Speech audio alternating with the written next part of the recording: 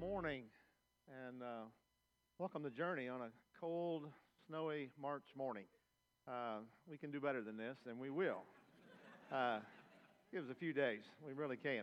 I'm glad you're here today. Really am. This has been a great study. Sometimes we just kind of get into a study that I don't always anticipate how interesting it's going to be to me personally. You just kind of move into a series, but this has really been cool. And I've got a lot of really good comments from you guys, and I hope it's kind of feeding you and encouraging you. You can't find better material than the life of Jesus Christ, for sure. But John puts it in an awesome perspective that I've really enjoyed, and you guys have been encouraging by. And how about the worship team this morning? Wasn't that awesome? Chris? Man, Chris is doing an awesome job. He's just grown and developed into just a really confident, talented young guy, and the team that was with him this morning, that was awesome. And so we just appreciate that. Well, let's jump in. Today we're going to be talking, sang a lot about water. I noticed that. Maybe you did too, oceans and stepping into the water. We're going to talk about water, talk about living water today. To get into that, you probably heard, this doesn't sound like it's connected, but I'll pull it together, all right?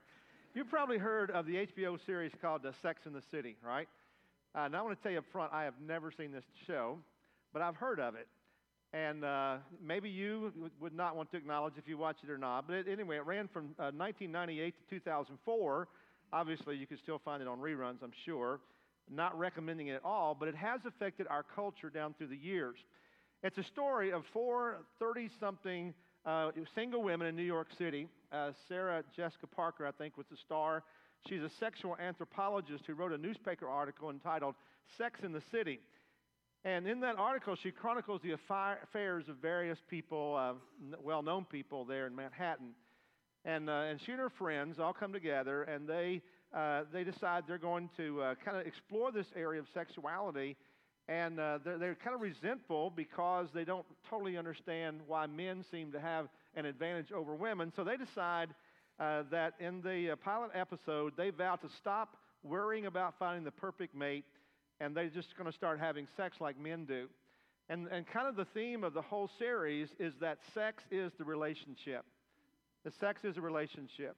And you know, that show ended about 15 years ago, which seems hard to imagine, but it was pretty tame compared to a lot of the raunchy cable shows of the day. It's gotten a lot worse, but that kind of set the way for many of our culture's views at this point, because our culture is obsessed with sex and obsessed with the decreasing the sanctity of sex, taking away the place of sex and making it a very common thing. And so we want to just make a stand on that, because Jesus is going to be talking about that a little bit indirectly in our passage this morning. But God created sex to be only within the bounds of marriage between a man and a woman, for procreation, for protection, and for pleasure. And anything beyond that is sin, but anything within that should be honored and valued and even viewed as spiritual. And so there is a spiritual side to this that affects us deeply.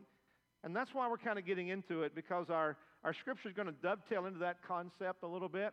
And we're going to be looking at the importance of where we find our fulfillment, where we find our satisfaction, and the things we might look to discover it in and come up empty. And that's kind of what happened here. See, the Bible teaches us that, especially in sex, that we are created for relationships, and that only within committed relationships. And when we violate that, it actually does something to damage to our souls.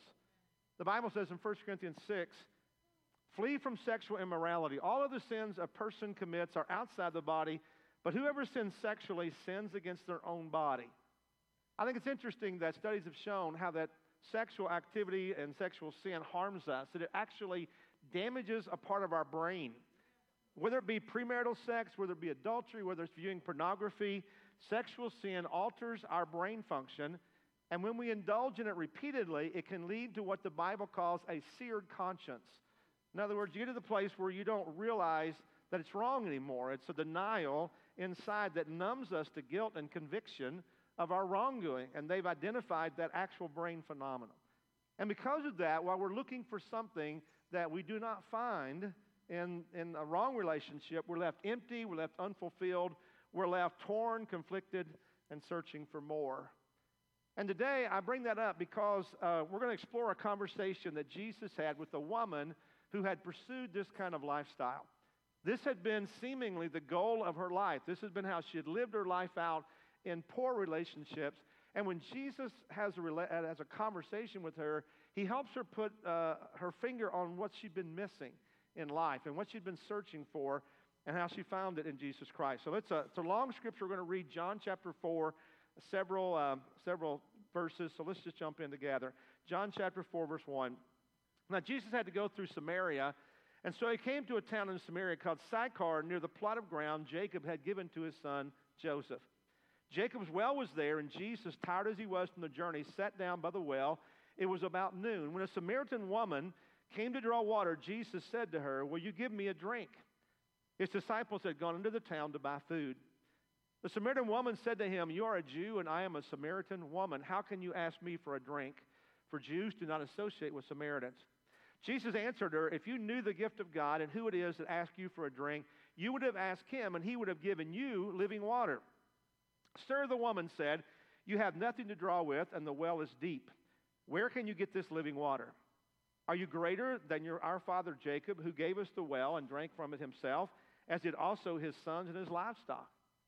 Jesus answered, "Everyone who drinks this water will be thirsty again, but whoever drinks the water I give them will never thirst. Indeed, the water I give them will become in them a spring of water welling up to eternal life." The woman said to him, "Sir, give me this water so that I won't get thirsty and have to keep coming here to draw water." He told her, "Go call your husband and come back."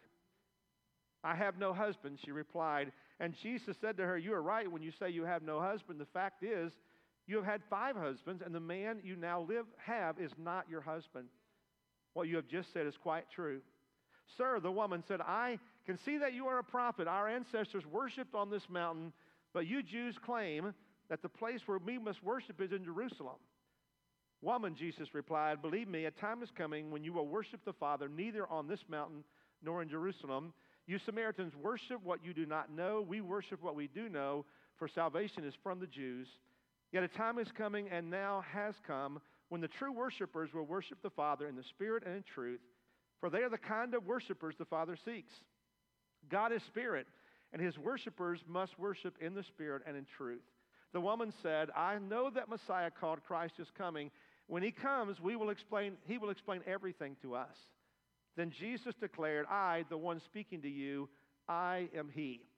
Now that's kind of a long story, and initially it might seem like, okay, this is just another account in one of the Gospels about Jesus having a conversation. But in reality, it's kind of amazing that this conversation ever was had to start with.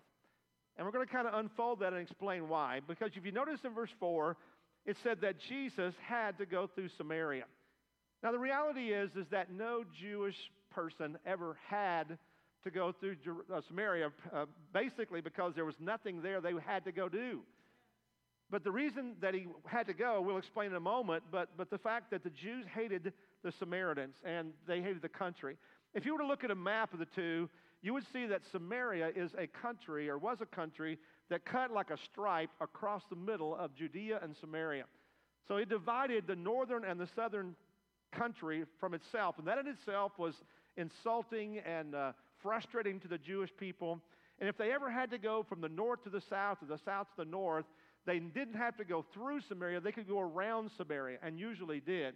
It took longer. It required crossing the Jordan River a couple of times, but it was worth it to avoid interacting with this group of people. Now, you might ask the question, why did they hate them so much? You know, sometimes nations rise against nation, but why did they hate these people who lived literally in their midst or right between them? And the reason is that the Samaritans were a mixed blood race of people.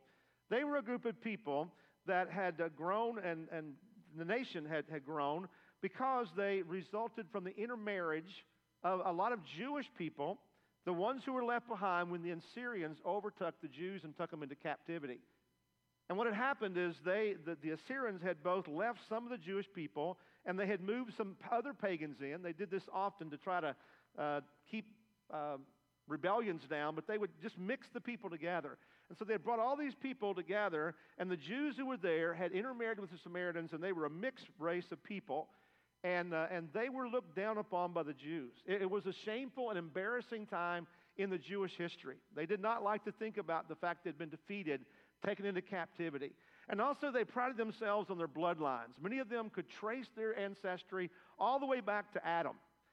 And so when you had such value and such superiority you felt over others, and then people that were actually somewhat related to you and yet were not as good as you, there was just a lot of animosity between the two.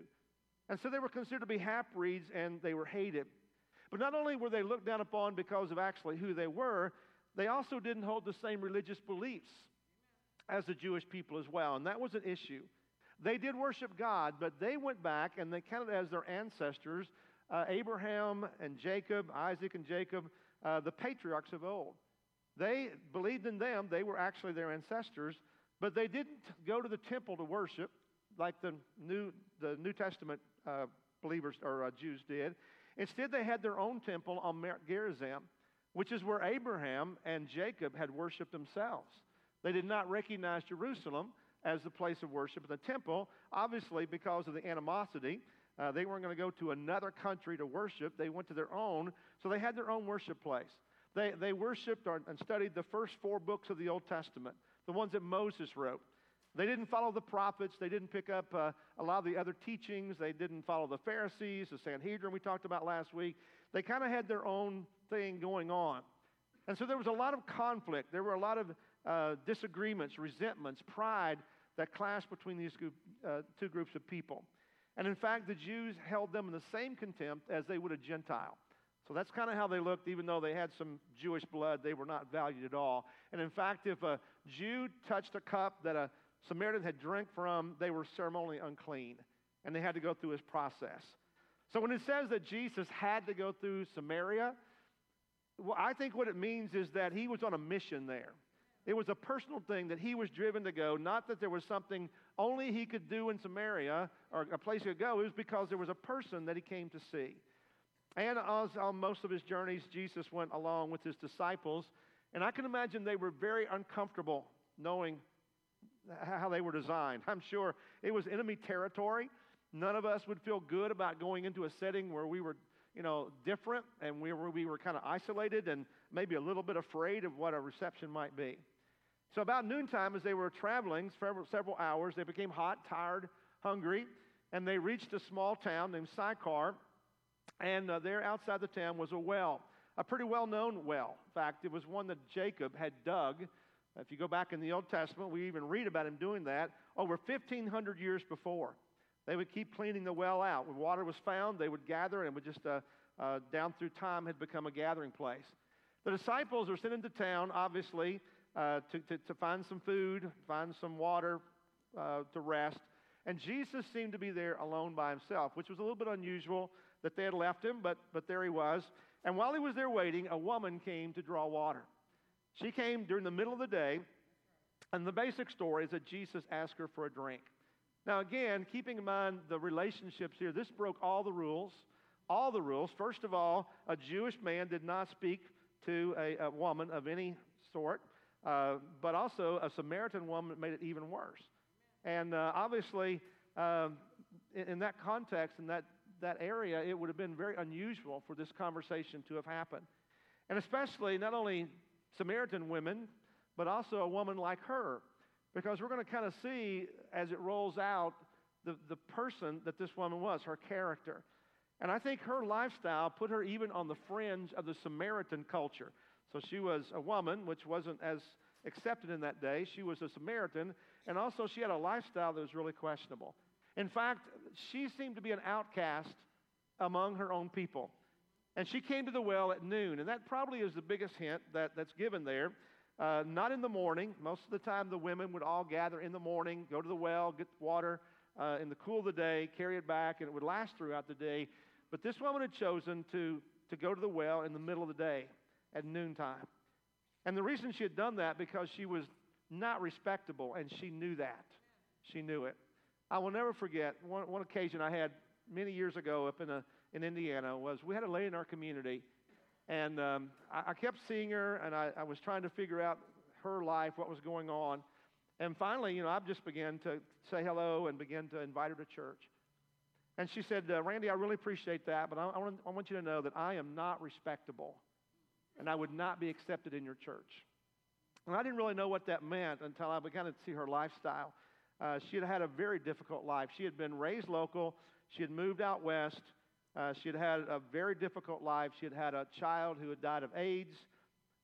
She had come back home, and now she was living in a relationship with her uncle. And everybody seemed to know that in the community. Everybody else in her family had rejected her because of her lifestyle, and she was in a relationship living with her uncle. And she said, Randy, I am not respectable. I would not be accepted in your church. And unfortunately, I think that she might not have been.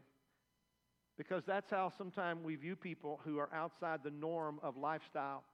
People who are broken, people hurting, and people who are rejected. But the woman knew that about herself, and so she did her best to avoid everybody. And Jesus, when he saw her, the circumstances, he knew what was going on. And to make it even more awkward, I know that she knew that Jesus knew. So when everybody knows about you, and you feel like I'm just not acceptable, it isolates you from the rest of the culture.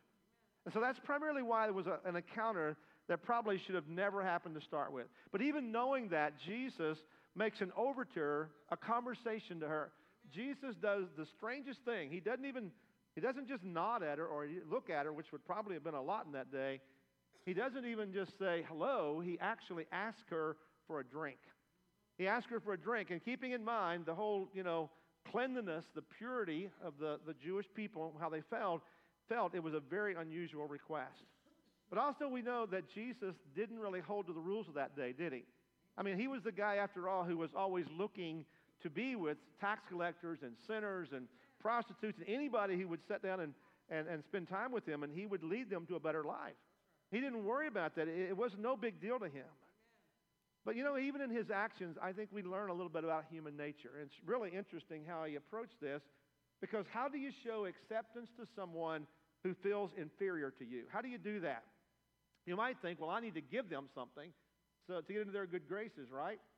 But in reality, many times to show acceptance to someone who feels inferior to start with, you ask them for something. Because what you're doing is you're respecting and saying, you have something that's valuable to me, something that would help me. And if that person then gives you that, then you've already opened a relationship. So I think that's the human dynamic that's happening. It's kind of interesting here. He asked her for a drink, and he begins a conversation.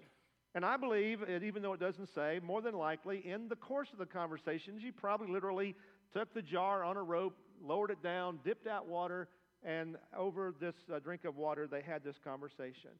But what we discover about her is that her life was truly broken, that she had been with at least 6 men in her life. She had been through a course of men. Her reputation in that area was pretty shot, and probably most people would never have given her a second thought. She probably was invisible to most of the people of that day, but she mattered to Jesus. Even knowing much about her lifestyle, Jesus didn't care. And here's the encouraging thing, is maybe you don't place yourself quite on that level. I'm not sure how you feel about yourself. But the reality is that when you feel that way about yourself, you give up on yourself, and you feel like other people have given up on you as well. But the great news is that Jesus hasn't given up on you. He really cares about you regardless of your past, regardless of your decisions. This woman probably had been the victim of a lot of bad other people's decisions, but she had made her own share of mistakes. And so Jesus was willing to give her a chance, and he opens up the kingdom not only to her community, but to a lot of us as well. They were no better than this woman in reality. So Jesus gets a drink of water, but that really wasn't what he was after. He wasn't just angling for a drink. In fact, he was looking for something much deeper than that. He said to her, if you knew the gift of God and who it is that asked you for a drink, you would have asked him, and he would have given you living water.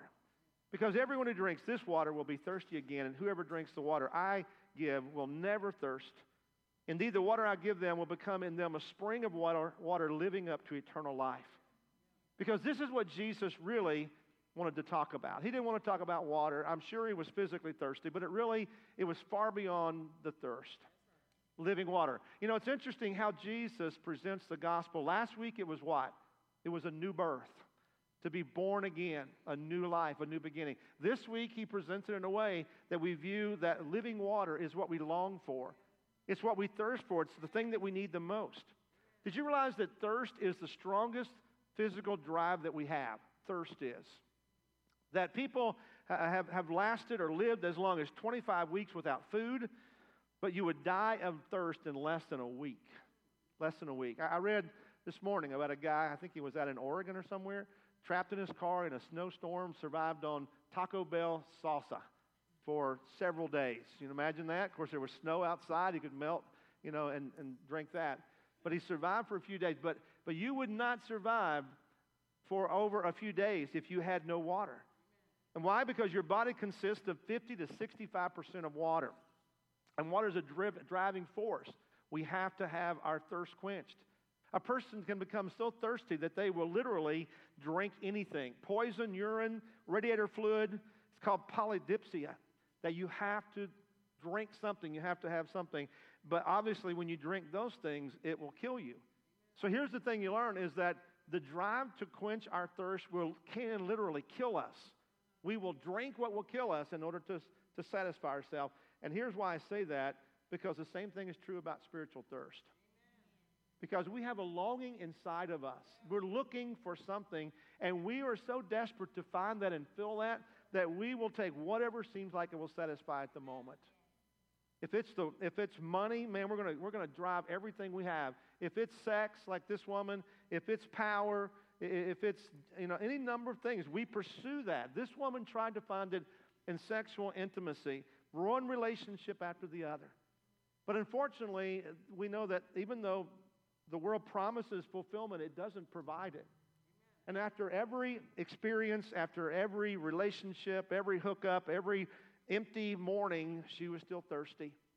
And she was still longing and wanting for what would quench her desire. She had been married, 5 times, and then wasn't even trying this time. She was just living with a guy. And Jesus recognizes that. And he even told her, this is what your life is all about. He offers her something, some hope, some living water, some eternal life. He tries to give it to her. But you know what? She doesn't get it. She said, I would love to have some water so I'll never be thirsty again and I won't have to come to draw water. I imagine she was thinking, it would sure be nice not to have to face the people down every day and not to try to avoid them at the well. It would sure be nice not to have the inconvenience of hauling water. I want some living water that I won't ever be thirsty again. But the sad thing is that while Jesus was initiating a spiritual conversation, she didn't even get that. She had been dry for so long that she didn't even tie her thirst to God. She didn't even notice the thing she was looking for most in life was a spiritual issue. She didn't even recognize that God could provide what she was longing for. So Jesus said to her, which would be common in that day, to have a conversation with the woman would be to talk to her husband. And so Jesus initiates that part. He says, go get your husband. And she said, I don't have one. He said, right, I know what's going on. You're not married at this point. You might even think, well, Jesus is being a little bit cruel here. He's being, judgmental a little bit? But not really. Because what Jesus is trying to do is to move her to the next part of this conversation, to help her to see the life, the way it is not what you're longing for. It's not fulfilling you. Everything is not right in your life. I mean, look how you're living your life. You know better than this. This is not what you are looking for. It's not going to give you what you hope for. Your life is better than this. The expectation should be beyond this. You're trying to find satisfaction, fulfillment, and you're never going to find it. And I think the reason did this is because he wanted to confront the reality of her life. He wanted her to be honest, about it, because she was probably, put that front up, that excuse, and, everything's fine in my life, like we all do. But the reality is that we all need to be brought face to face with what our life is like and where we're missing out. Because the reality is we can't be saved until we realize that we're lost. A drowning person can't be rescued until they acknowledge, I'm going down for the last time, because they keep fighting it and they keep resisting that. I can do it. I can do it. And we all feel like we can do it with our abilities and our independence and our resources, and we can do it on our own. And what Jesus was saying, no, you are failing. And I know how empty you are, but there is hope. There is water if you will receive that. Now, I think her response is interesting because it's so much like human nature, right? When Jesus says this, she doesn't seem to reply much to that. What do you say when he's right? So she deflects the issue. Have you ever done that where somebody brings up something that might be critiquing you a little bit and you find a way immediately to avoid it or to change the subject? And that's what Jesus did. In verse 20, she said, well, our ancestors worshiped on this mountain, but you Jews claim the place where we worship is in Jerusalem. Well, you know, she is no dummy, right? Because she knows that the most controversial thing about faith is worship, right? Disagreements about how you should worship, and in this case, where you should worship. So, you know, our people, we go up on Mount Gerubim, that's where we worship. You people say in Jerusalem. I guess what she's implying is that we can all have our own truth, right? You believe one thing, I believe one thing, you know, that's okay. We just believe differently. But you know what? It could have been any number of things that she brought up trying to deflect what Jesus was saying. Because some people just want to try to deflect and argue over issues of disagreement as if we can all have our own truth, and that isn't true. But Jesus takes this head on. He goes, yeah, you're right. We do disagree, but you believe, you follow what you don't know, and we follow what we do know. God's spoken on these issues. What a great way to respond to that, you know, not arguing about where you ought to be here or there. He says you can't pick and choose what God says. There is truth. You can't pick and choose what book of the Bible you believe in or your own version of truth. Because he said to her, a time is coming and now has come when the true worshipers will worship the Father in the Spirit and in truth, for they are the kind of worshipers the Father seeks. God is Spirit, and his worshipers must worship in the Spirit and in truth. Because here's the reality of it. There is such a thing as truth. And we found truth in the Word of God. And that's where it's revealed, and we have to submit to it. We don't, you know, make our own plan, make our own direction because it seems better to us or because we're more comfortable with it or because the culture believes it. There is truth. And so we must acknowledge truth, and we must follow truth, submit to the authority of God. That's what Jesus is saying there. Now, I find it interesting that even though this is a long conversation, there probably was more of the conversation that we don't necessarily know about, but something that was said sank in here. And the woman began to realize that Jesus was something special. I mean, she was searching. She had a spiritual curiosity. She was trying to find truth, and she began to say, well, maybe this is the one. And so the woman introduced the idea and said, I know that Messiah called Christ is coming. When he comes, he will explain everything to us. Then Jesus declared, I, the one speaking to you, I am he. So she knew enough about the Old Testament, even though she wasn't really into the prophets, she knew about the promised Messiah to know that he would come and settle their disagreements, and he would bring truth. He would lead people out of darkness into light. He would show them the way. And so Jesus said, you can stop searching for that Messiah because God has come to you today, and I can give you what you're searching for because I am the living water. And I think that statement was probably the most refreshing thing she'd ever heard. The most amazing thing that she had sought for all of her life, the longing that she thought could be found in a relationship, she discovered would not be found in a relationship with a human being, but with the Son of God. That's amazing. You know, last week we talked about Nicodemus, and we asked what happened to Nicodemus after the account in John 3. And we didn't really come up with a full answer, even though we looked at a couple of occasions where Nicodemus resurfaced, and obviously a man of faith. But in this case, we have an immediate answer to what happened to this woman. We know what happened. The Bible says at that point or at some point she ran away, not in fear, not in shame, but in excitement. She left her water jar behind, which was probably pretty unusual as it was valuable. And she ran straight back to the very people that she spent most of her life trying to avoid. The people that she was ashamed of, that she had been intimidated by. The ones who had mocked her and rejected her. She ran to tell them about Jesus. And somehow she convinced these skeptics and these critics to follow her to the well to meet Jesus for themselves. And Jesus ended up spending 2 days in that village telling them about living water. And many of the Samaritans ended up believing and following him, which is amazing at this point of his ministry because he was primarily going to the Jewish people. But many of the Samaritans believed in Jesus and followed him. Now, what can we take from this today? I hope the lessons have been coming through to you as you've thought about what you're longing for in life, the things that you're trying to find fulfillment in, the things that you're pursuing. And it doesn't have to be sex. It can be. It could be money or food or drugs or alcohol, any number of things that we think is going to make us happy. We feel like it's going to satisfy us. Some relationship or something, some honor. All those things we look to and we say, well, that will surely, if I can just get that, if I can get a better whatever, you fill in the blank, I'm going to be happy, fulfilled. But when we get there, I hope you discover that it's never going to fulfill you. Sometimes it takes some living to get there. In our youth, we anticipate, I'll finally get there, but we never get there outside of Christ, because He is the thing that we're longing for. For so many people, our thirst will end up killing us spiritually, destroying our hope and our desire and, our dreams of following Christ, and we get distracted. But Jesus calls us back and says, what you're really longing for is living water. Living water, and we find that only in Jesus. Because without Him, we're going to be left empty and wanting more and more. And so that's what Jesus offers to us today. He offers us life that we find through His living water. And a chance to be fulfilled, to find peace, longing, fulfilled, everything we long for, only in Jesus Christ.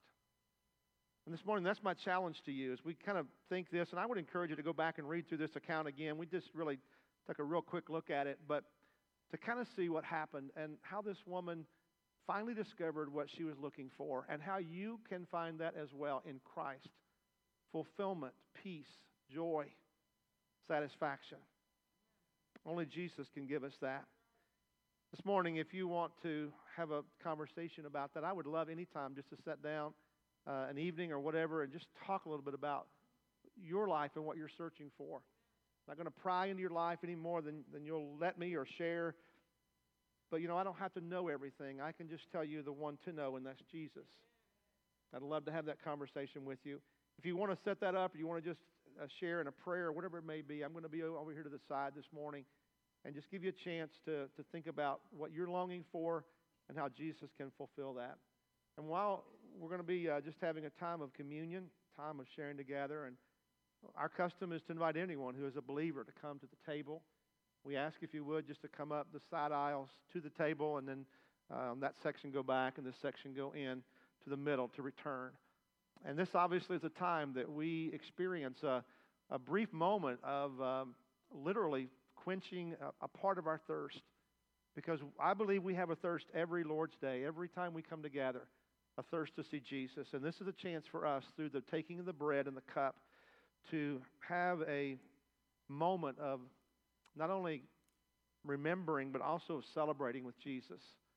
A very small token of a way that we can take of Jesus and experience that living life that He longs to give us.